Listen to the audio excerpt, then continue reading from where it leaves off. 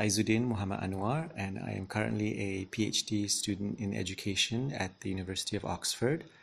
I'm going to be reading from a blog post that I wrote on the 28th of May while I was conducting my PhD fieldwork in Malaysia, and it was during the lockdown due to the pandemic.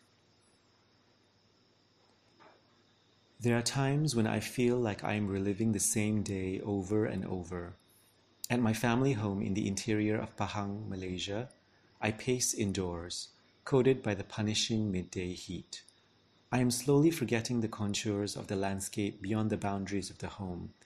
We wait for this dream to subside.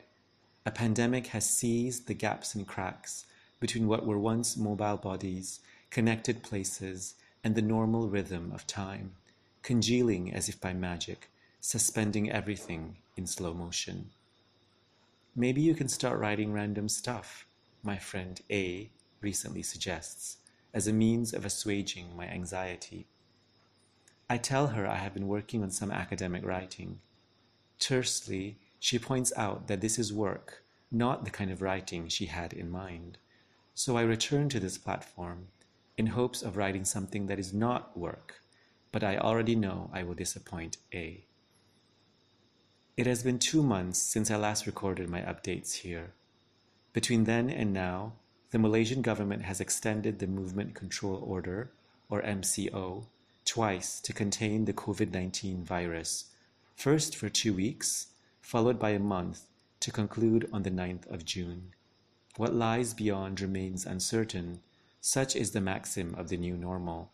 In lockdown, I celebrated my birthday with self-saucing chocolate pudding made by my younger sisters. Over WhatsApp calls, my nephew told me excitedly, repeatedly, perhaps divulging a cautious secret, he will be getting a younger sibling by the end of this year. As if observing from the outside instead of enduring, the fasting month of Ramadan rapidly, dreamily spills into subdued Eid al-Fitr celebrations. Yet amidst all these happenings, still there are times when I feel like I am reliving the same day over and over. When I have the headspace, I engage with think pieces expounding the pandemic. They alert and teach me of COVID-19's social situatedness and salad of implications. At once, the pandemic is many things: a window into the politics of Malaysian food, a backdrop for troubled stories, the work of our own collective hands, a portal, and an opportunity for radical hope. The pandemic and its potentialities in every direction continue to evolve. It seems like we can't keep up, but we try anyways. What can we do otherwise?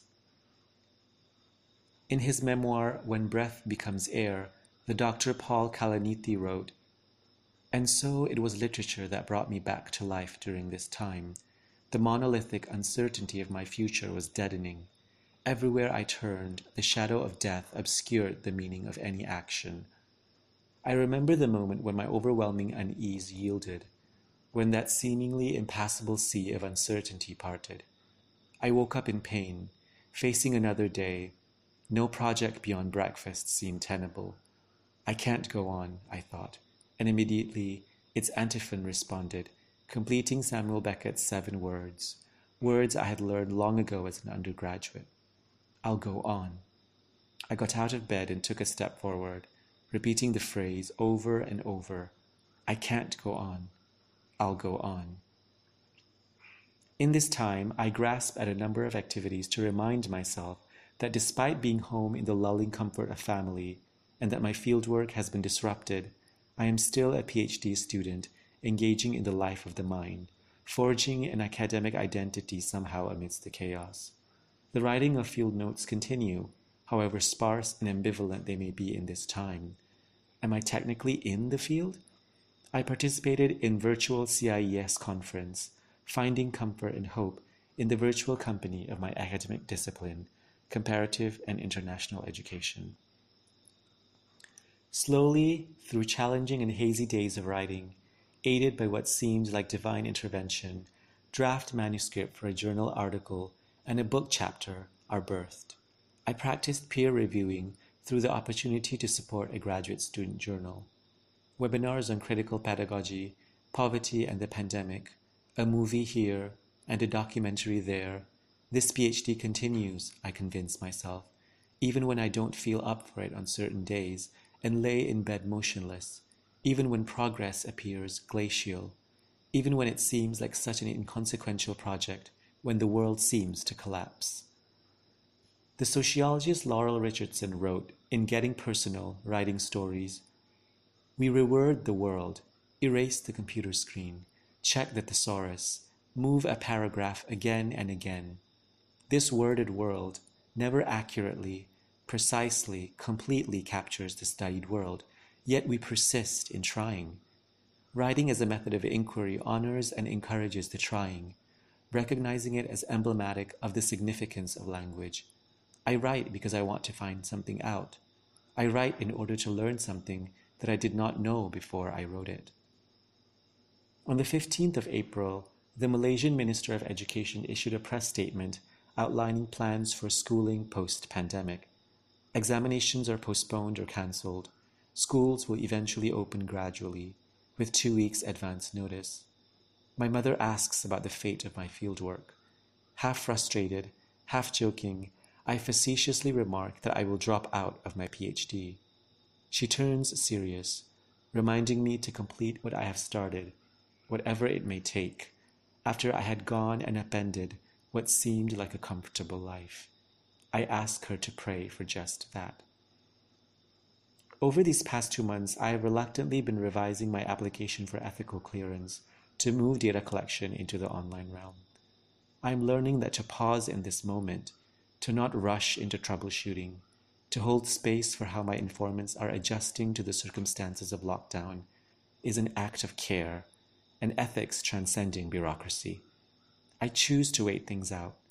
In retrospect and introspect, I allowed myself time to mourn the loss of my original design and all the lofty aspirations infused therein. No doubt the pandemic disrupts the currents of the field, altering the course of work within it. How can it not? I anxiously wonder how the novel shape of my study, perhaps the last thing on my informants' minds in this troubling time, will unfold. Where is the silver lining?